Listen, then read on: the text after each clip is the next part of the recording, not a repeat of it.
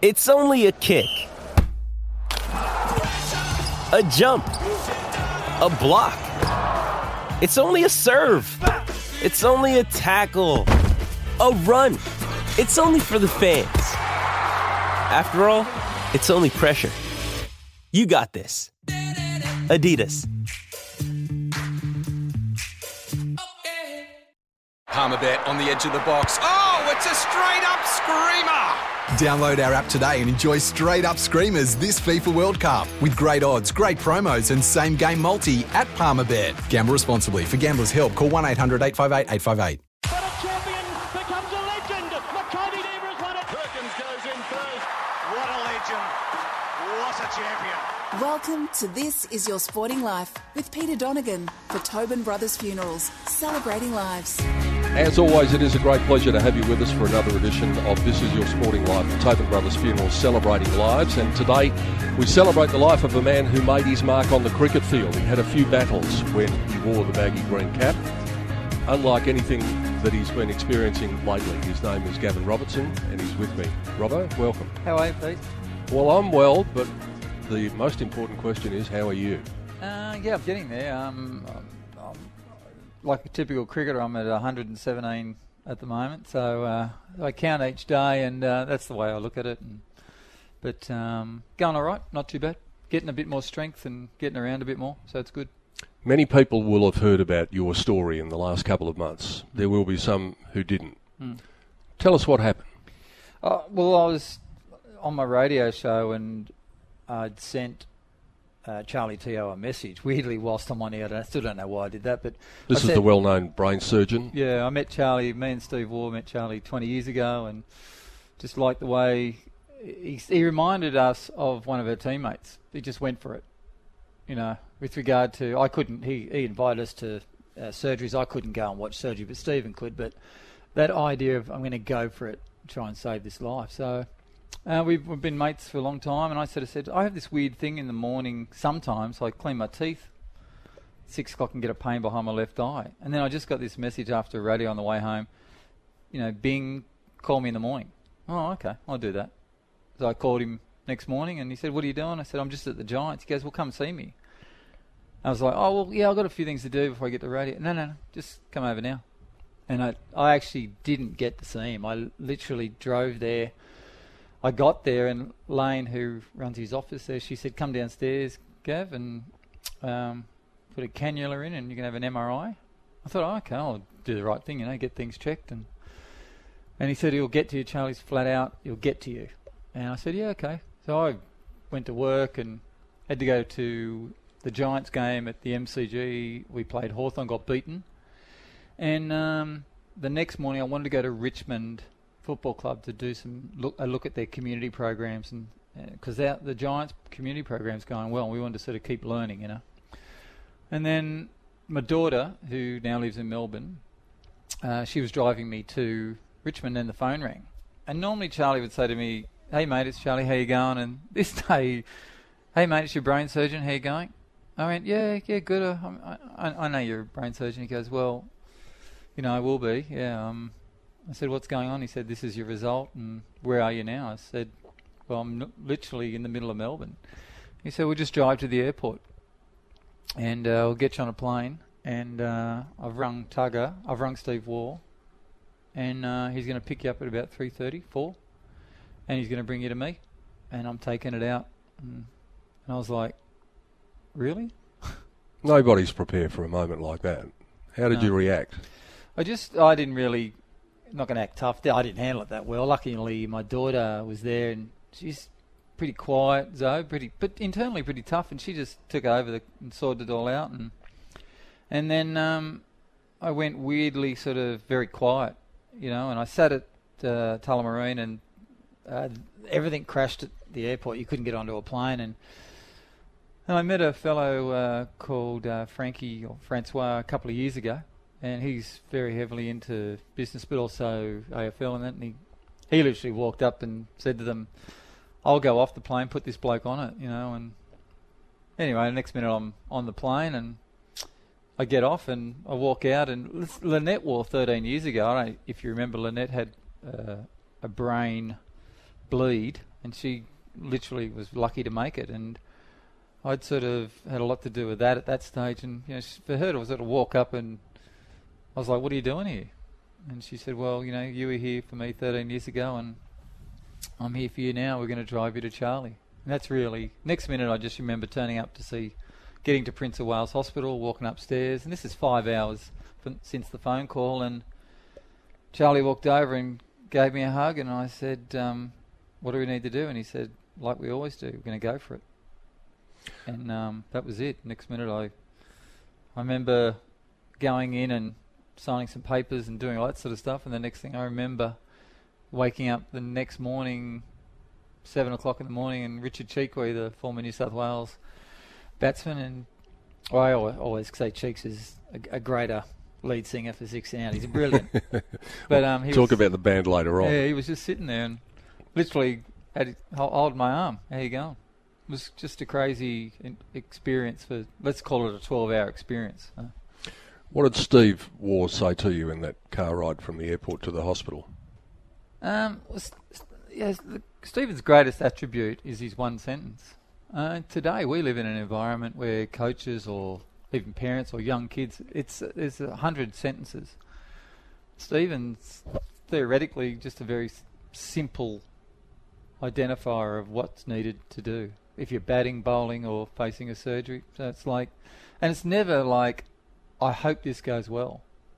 It's just, it's going to go. Let's go. Let's do it. Let's go and put 200 on because we don't like these blokes. Let's go and do this. And he was very, let's just get the Charlie. He'll get you in there, and he'll get it done. You'll be right. He must have said you'll be right 3 or 4 times, but that's really how he acts. And it's important for you to hear something like that at that time because you don't know whether you're going to be right or not. But if you get that reassurance from somebody who you respect, then that can mean a bit. I think it doesn't matter what you're up against. Most of us will reconsider the good and the bad. I mean, my Test debut, I'm none for 52 off 10. I was considering the bad, but I had a good job running shelf management back home in the grocery industry. I thought, okay. And luckily, when Tubby finally brought me back on, Stephen simply, his idea was, I'll go get the cap and remind him. And that reminder was pretty brutal, It was basically, you wouldn't put up with this if we were back home playing at Bankstown or whatever. So let's get stuck into these blokes, and off we went. And I think that's the way, if I'm a parent, there's a whole heap of parents out there trying to, I've got 29, 26 and 23, but the biggest thing I've tried to is say to them, don't worry about whatever it is negative. What is the use? I just theoretically, and we all do it, but in the end, what is the use? And that's the aim of life, and Stephen's message was no different, and that's really how most of us think. You're about to go into surgery. You wouldn't be human if you weren't thinking, I may not come out of this, or I may not come out the way that I want. What were those moments like for you? With regard to the, it's once you get to the brain, it's not like you're getting, a knee surgery or when we were playing a shoulder surgery or whatever. And it's,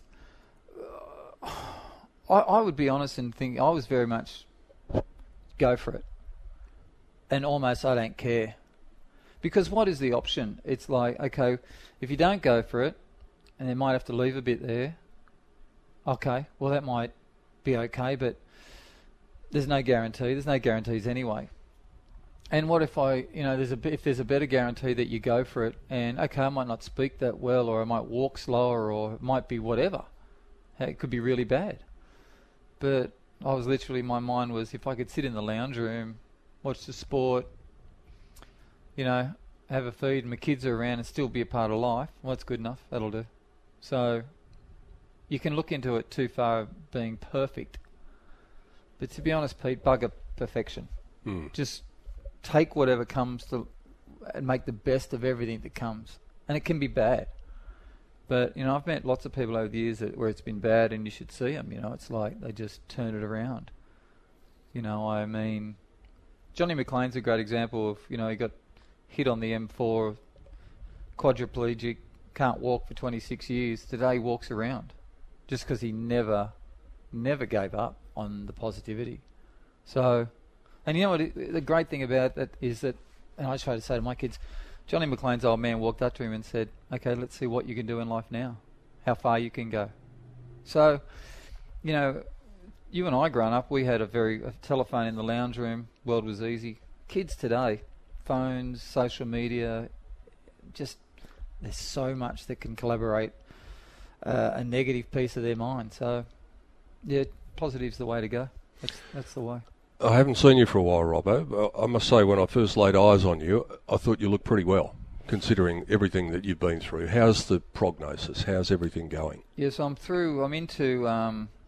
basically, you go through the first 4-week period, operation, and first 4 weeks of what is it, finding out what it is, and then getting to a decision. So I had to find out if it was a melanoma tumour or a primary brain cancer. So I ended up grade 4 primary brain, and then again, the call from Charlie was very simple.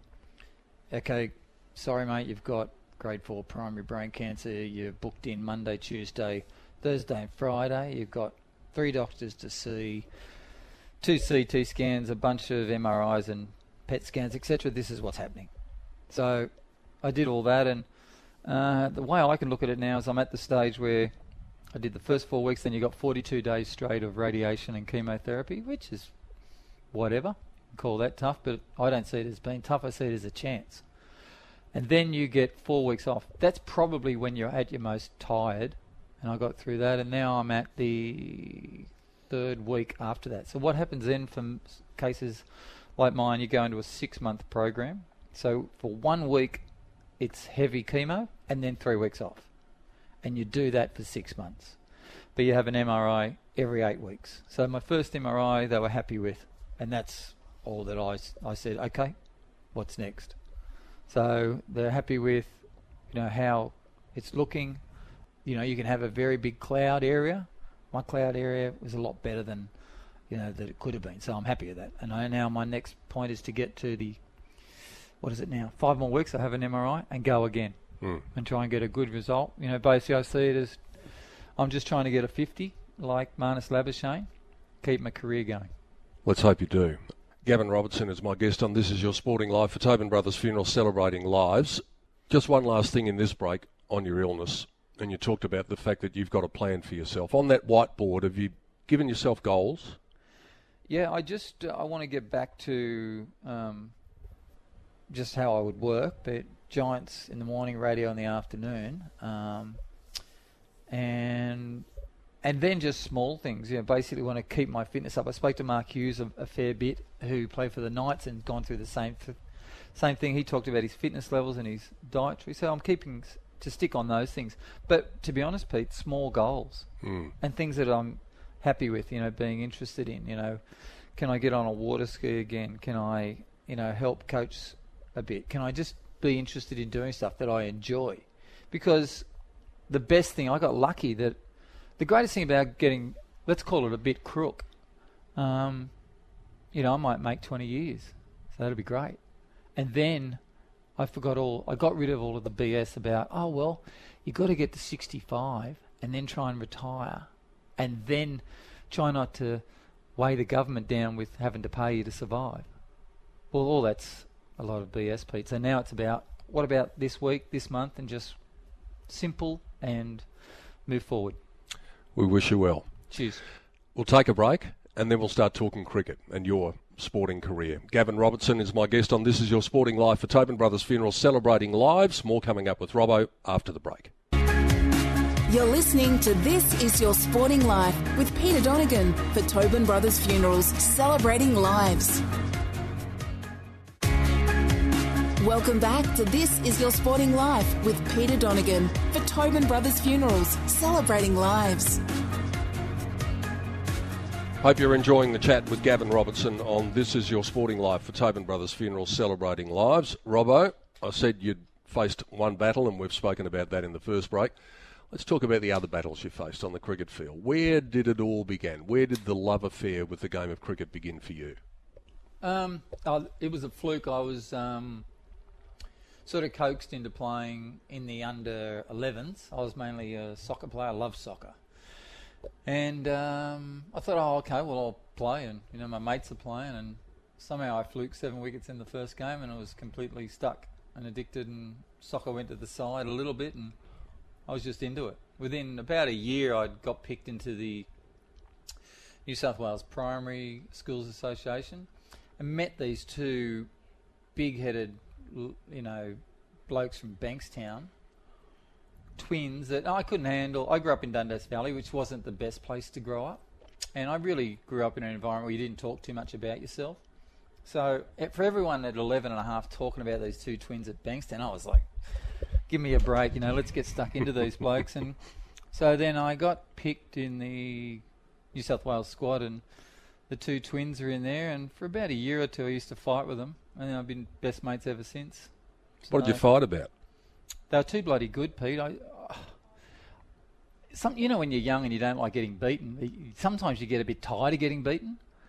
And, they used to just come out and go for it. And, I remember thinking we had a really good side. And, I think we got 220 and they came out and got them in. I think we only played 40 overs, but they got them 10 overs less and did it easy, 1 or 2 down. I thought, and that kept happening a bit. And then I thought, we're going to play rep soccer against each other, because they also played soccer, Mark and Steve. And then I thought, we'll flog them here. And I remember at cricket training during the winter telling them, come up against the Granville team, we'll flog you. And it was the only good thing. I scored 1 goal, but getting beaten 4-1 was just horrible, Pete. So I think at 14 I just gave up. I went, bugger it, I'll just be mates with these blokes. But they're good blokes. They're loyal. The biggest thing about them is they're loyal. Might not talk all day like some of us, but yeah, they'll stick strong. Shocking question when you're good mates with both of them. Who was a better player? Because the debate rages to this day. I think they're equal in 2 phases. They're equal in the outcome. The only thing is, Stephen got dropped enough to just want us, that 40 won't do, 60 will do as an average. But Stephen, had enough times where he was dropped. But to me, okay, let's call Mark the V12 Jaguar. Okay? I was just thinking of that analogy. He's he's almost like the F1 car. Yeah. And maybe Steve's a bit more like your V8 that is a little bit battered around the edges but still goes bloody fast. Yeah, he's that HQ Monaro. Yeah. Might struggle against, the new V8 supercar, but you'll still get the same outcome, to be honest.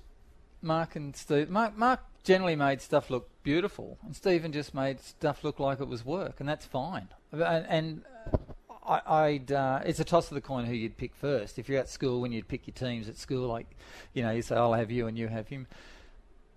But just, Mark just does things in a majestic way. He does golf the same and tennis. Stephen just plays sport in a tough way. It's a battle. He loves the battle. Bring it on. So that's where they're different. Their outcomes are the same. They just look different. So, one's got, size 11 feet and one's got size 7. So they're just a little bit different, but theoretically their outcomes are the same. All right, you flicked off soccer. You're concentrating on cricket. How quickly did the progression come from someone who enjoyed playing cricket and took 7 wickets at the first attempt to someone who might take the next step and take the biggest step of all? I got out of radiation in Royal North Shore on my first day. Walked out, and I was a little bit sort of jaded. And I walked about 10 metres, and I looked in the chair and thought, what's Chappelli doing there? And I said, hey, mate, what are you doing? He goes, same as you, pal. No one knows at the moment. So Ian Chappell was into his 2nd week of his chemo and radiation, and we just sat and talked, and he goes, and this is where it started for me. I was lucky, just got into I had a bad year and just got into the New South Wales under-19s, went to Tassie. And then did okay down there, got some runs also, so I sort of got picked as the 3rd spin bowler to go to India for the Australian under-19 tour. And, a guy bats but be the 3rd. I was the drinks guy, I thought. And we had a trip to Canberra, and Ian Chappell and Richie Benaud captained the squad. 8 versus 8, I think it was, and those 2 guys were playing at Canberra, and we learnt so much in one day.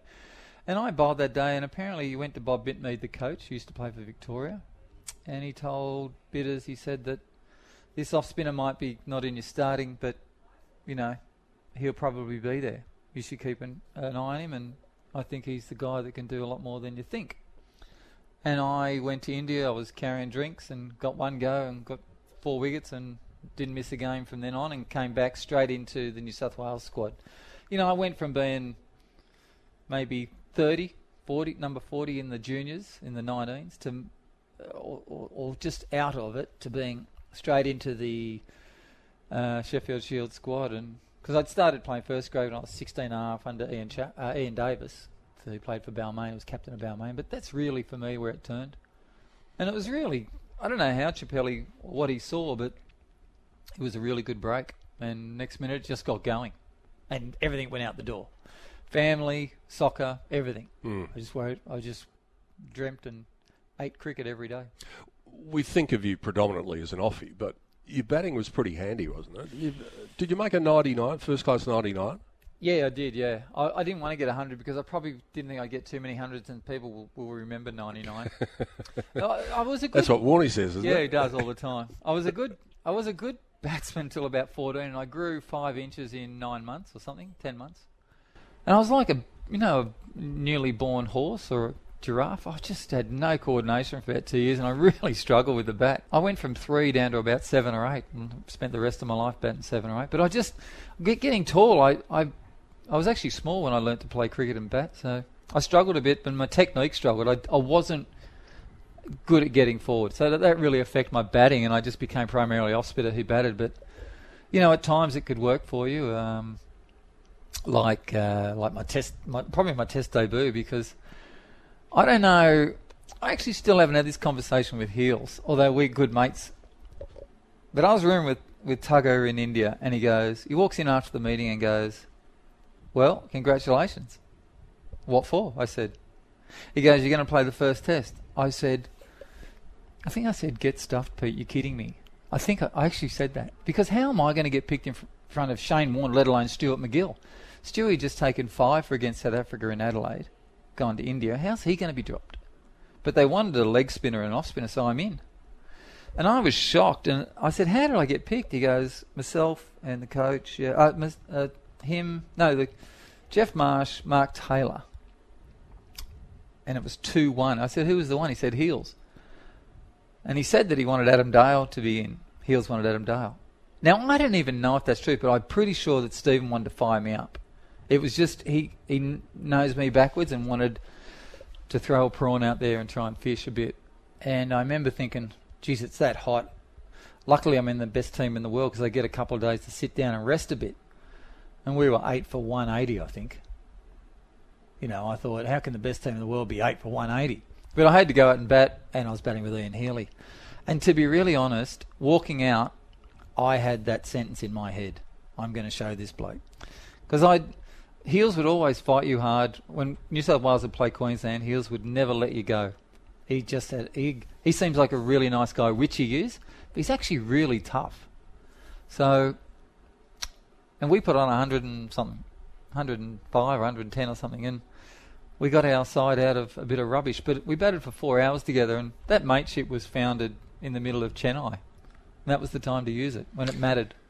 If you play Test cricket anywhere, it's an assault on your senses. But in particular in India, with the atmosphere there, what sort of a culture shock was it, going pretty quickly up to the big time and wearing a baggy green and playing on the subcontinent?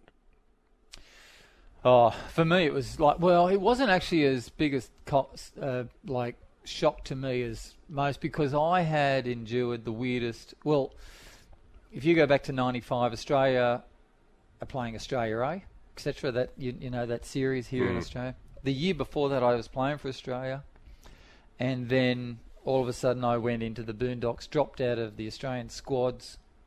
Then I came home.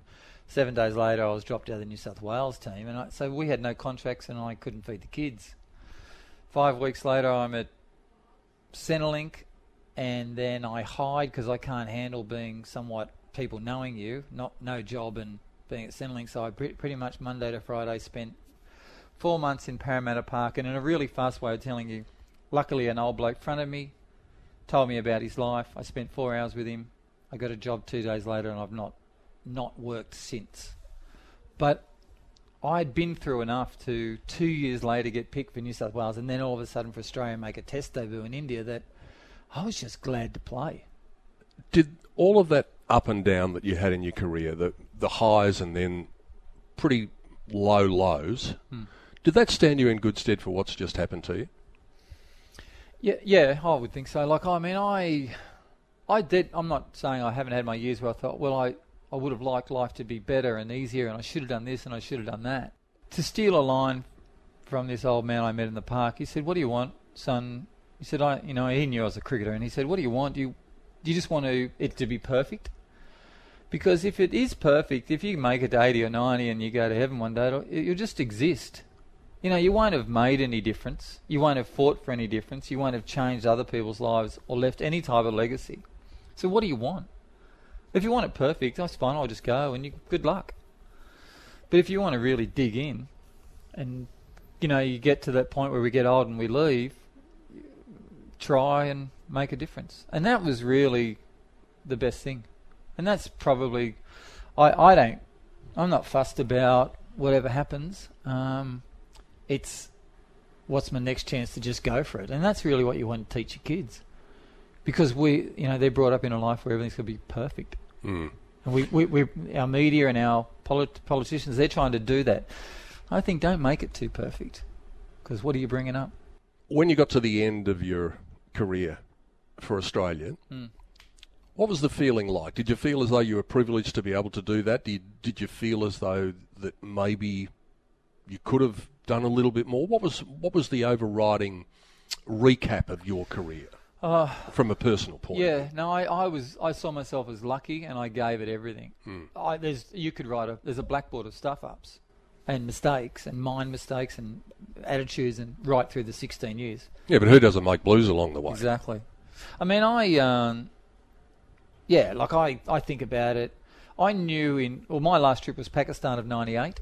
It's the last time we've been to Pakistan, and I blew a shoulder out that was gone, completely gone. And I should have just come home and got a surgery and just gone onto the medical list for 12 months to get over it, still being paid. And I couldn't do that. I just, at 33, I think I couldn't. And I went to Pat Farhat and I said, "Don't let them send me home." Because I was logical enough that if I go home, I'm probably not going to get back in 12 months. And from 9, I've been wanting to play a test match, and there's 2 left. So I'll do anything to stay, And I grew up with Patrick Farhat, who was physio at the time, and he said to them, give me 2 days if I can get him right. And I just slept in his room for 2 days, and he treated me every hour and a half for 2 days. And then he said, "I don't know if we're going to get there, but they said you've got to bowl on the last day of this tour match before the next test, or they're sending you home." And I said, "How can I do that?" He goes, "There's a veterinarian hospital just down the road in Rawalpindi, and that's where I think I've sorted you can get a cortisone down there. We're going to put 4 into the different angles to try and..." And I went, "Yep, go for it." Really? And the next day I changed my action from normal to like 2 windmills to get my shoulder going, to then bowl the ball. So I'd sort of do a windmill and then bowl, and I got through, and I think I jagged 2 for 50 off 20, and I got through. Didn't play the next test. And no one ever remembers this, that Glenn McGrath, Colin Miller opened the bowling to Stuart McGill, myself, and Colin Miller as the spinners. That's how the attack was. And all we had to do, my biggest worry in that test was, oh no, we won the first test match. We haven't won a test series in Pakistan for 39 years. We draw the second test. And then all of a sudden it fell to bits. I think we were 8 down, 190 or 200 ahead, I think. And Mark Waugh was on 90. And Shoaib Akhtar and Wasim Akram, second new ball. And to be honest, I remember sitting there thinking, bugging me dead. I mean, seriously. This is supposed to be the best team. This is, should I be in this position? And I remember having to go out and thinking, no one can see Akhtar. He was 157, 158 all day, and someone put black tape over this corner of the television so we didn't see the speed anymore. And I remember Tub was like, hang in there. And I just went out and thought, well, here's my mate of 30 years who'll give me some advice. He's on 90. I walked over to Mark Waugh. I said, "What do you think? What's it look like?" "He'll be right. Take centre, you'll be right. Just watch the ball." Really? What, you can't give me any more than that? And that is a great example of who he is. And I remember surviving that. Akhtar hit me on the helmet, it went over slips, and I just couldn't see him for 3 overs. And luckily I survived that. And to be honest, if you said to me, did you do anything in the game? The only thing I did was I batted for 2.5 hours, got the most boring, horrible-looking 45. But we and Michael Kasperwich and Colin Miller, we all crawled our way, Stuart McGill, to getting 320 ahead or something. And that was enough runs to survive the last day and not lose. And they were 5 for 257, I think. End of day's play. We win the series. And it didn't mean a lot to anyone. But that, for me, there was no better way to finish. And I pretty much knew that would be the end. What a delight it is to have Gavin Robertson as my guest on This Is Your Sporting Life for Tobin Brothers Funeral, celebrating lives. Plenty more still to come with Robbo after the break. You're listening to This Is Your Sporting Life with Peter Donegan for Tobin Brothers Funerals, celebrating lives. Welcome back to This Is Your Sporting Life with Peter Donegan for Tobin Brothers Funerals, celebrating lives. Gavin Robertson is my guest on This Is Your Sporting Life for Tobin Brothers Funerals, celebrating lives. Robbo, we talked about your cricket career. So the next stage, you've been in the media for some time now. How did you find yourself getting into the media? Oh, I literally just sort of asked could I start anywhere and went to TUE and did some learning, and they were just magnificent to me. And then I did bits and pieces with 2UE or 2GB, and then in 2003, Graham Hughes called me. Graham Hughes played cricket and rugby league for New South Wales. Was obviously heavily involved in the media, and he was starting a radio show here in Sydney. And next minute, I was on the Super Network doing a show called Talking Sport, but that was 17 years ago. So it's just become. It's been a great ride, a lot of fun. I think the best thing about radio is you get friends, you connect to people, and it allows you to be just normal and relate to people. So, yeah. Apart from your career in the media, you're sitting here with a GWS Giants T-shirt on. We've mentioned the Giants. How did you find your way there? I was literally going to Cricket Australia. I went to a spin bowling forum, and they'd spoken to me then about taking over the talent management job here in New South Wales. And I thought, it could be an idea, but I'd already been speaking to Dale Holmes, who was saying, this AFL thing is going to happen. And I thought, okay, I'll have a listen.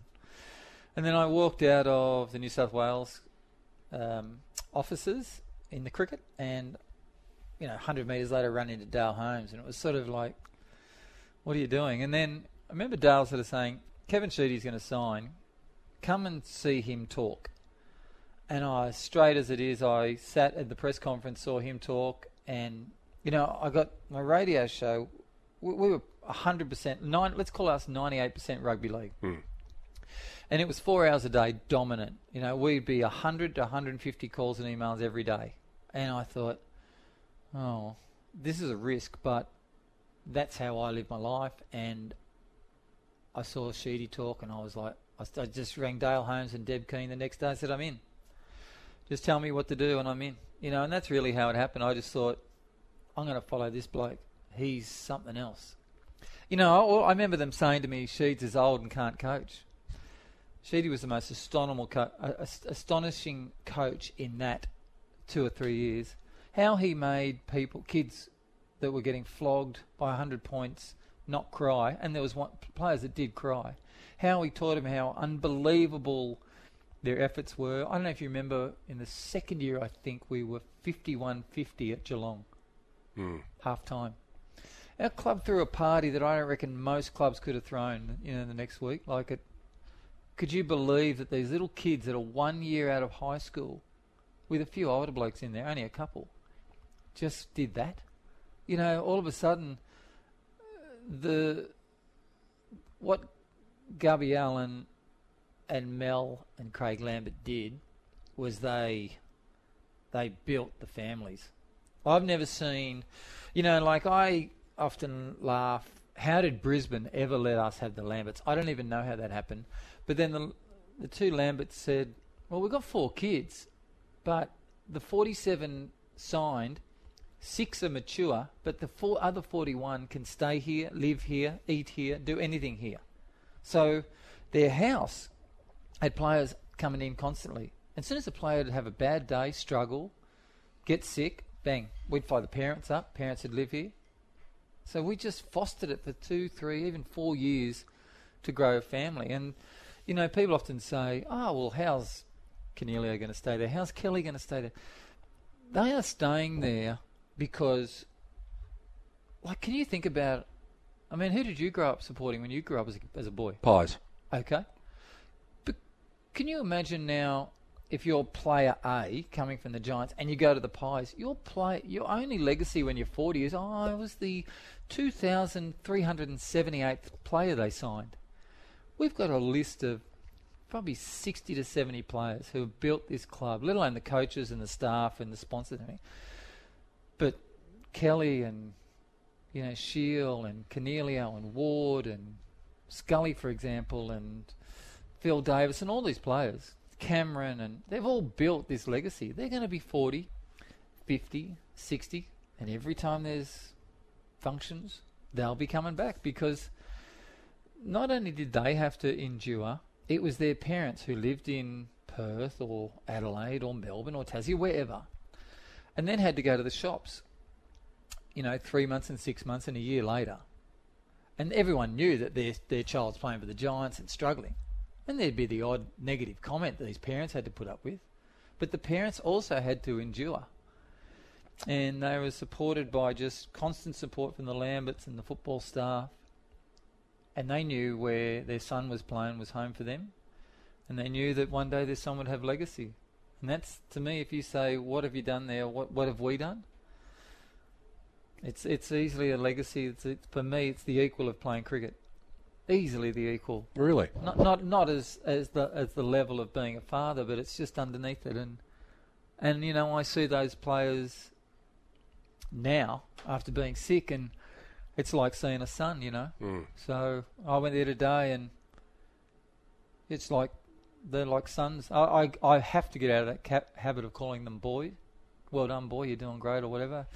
I've got to remember they're getting older, but there's really a lot special, and they get to be player number 12 or 28 or 42 or 61.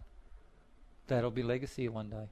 We'll take our final break, and then I want to talk a little bit more about the Giants and in a broader perspective, and the hold that club has over the city that we're sitting in, the biggest city in Australia at the moment in Sydney.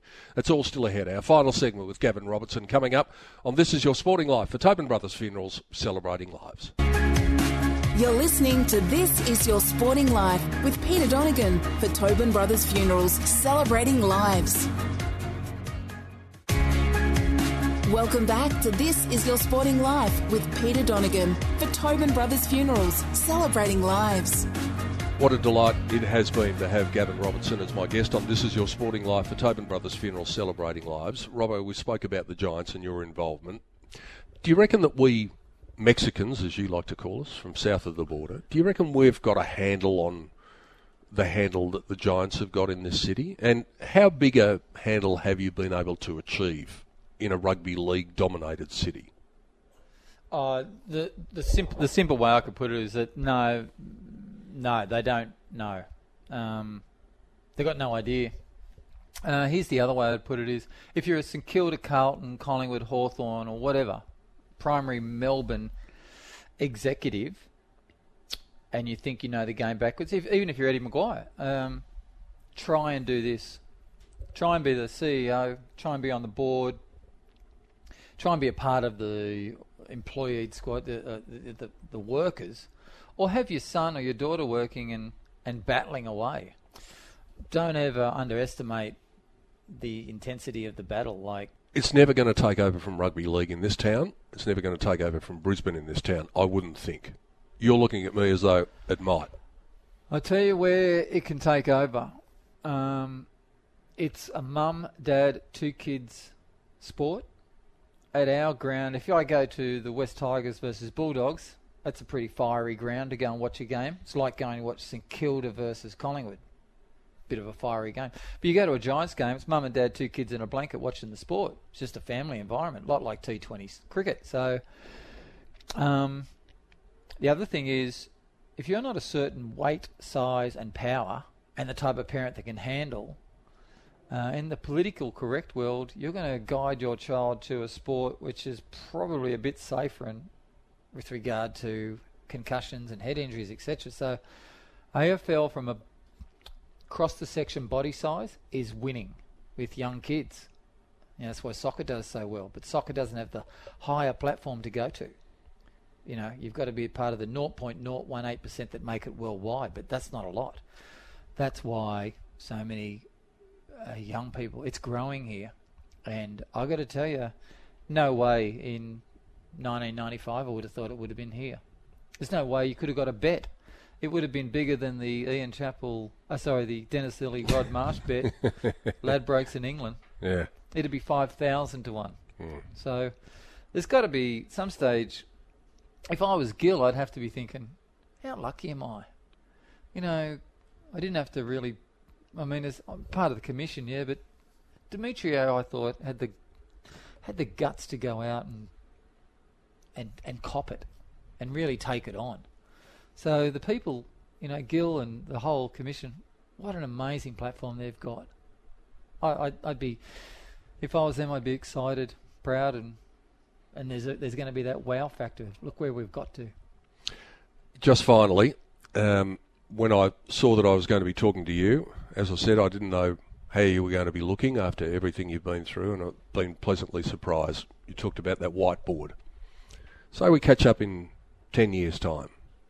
What'll have happened in your life? What'll have happened in the Giants' life? Take the crystal ball out for us, Robbo.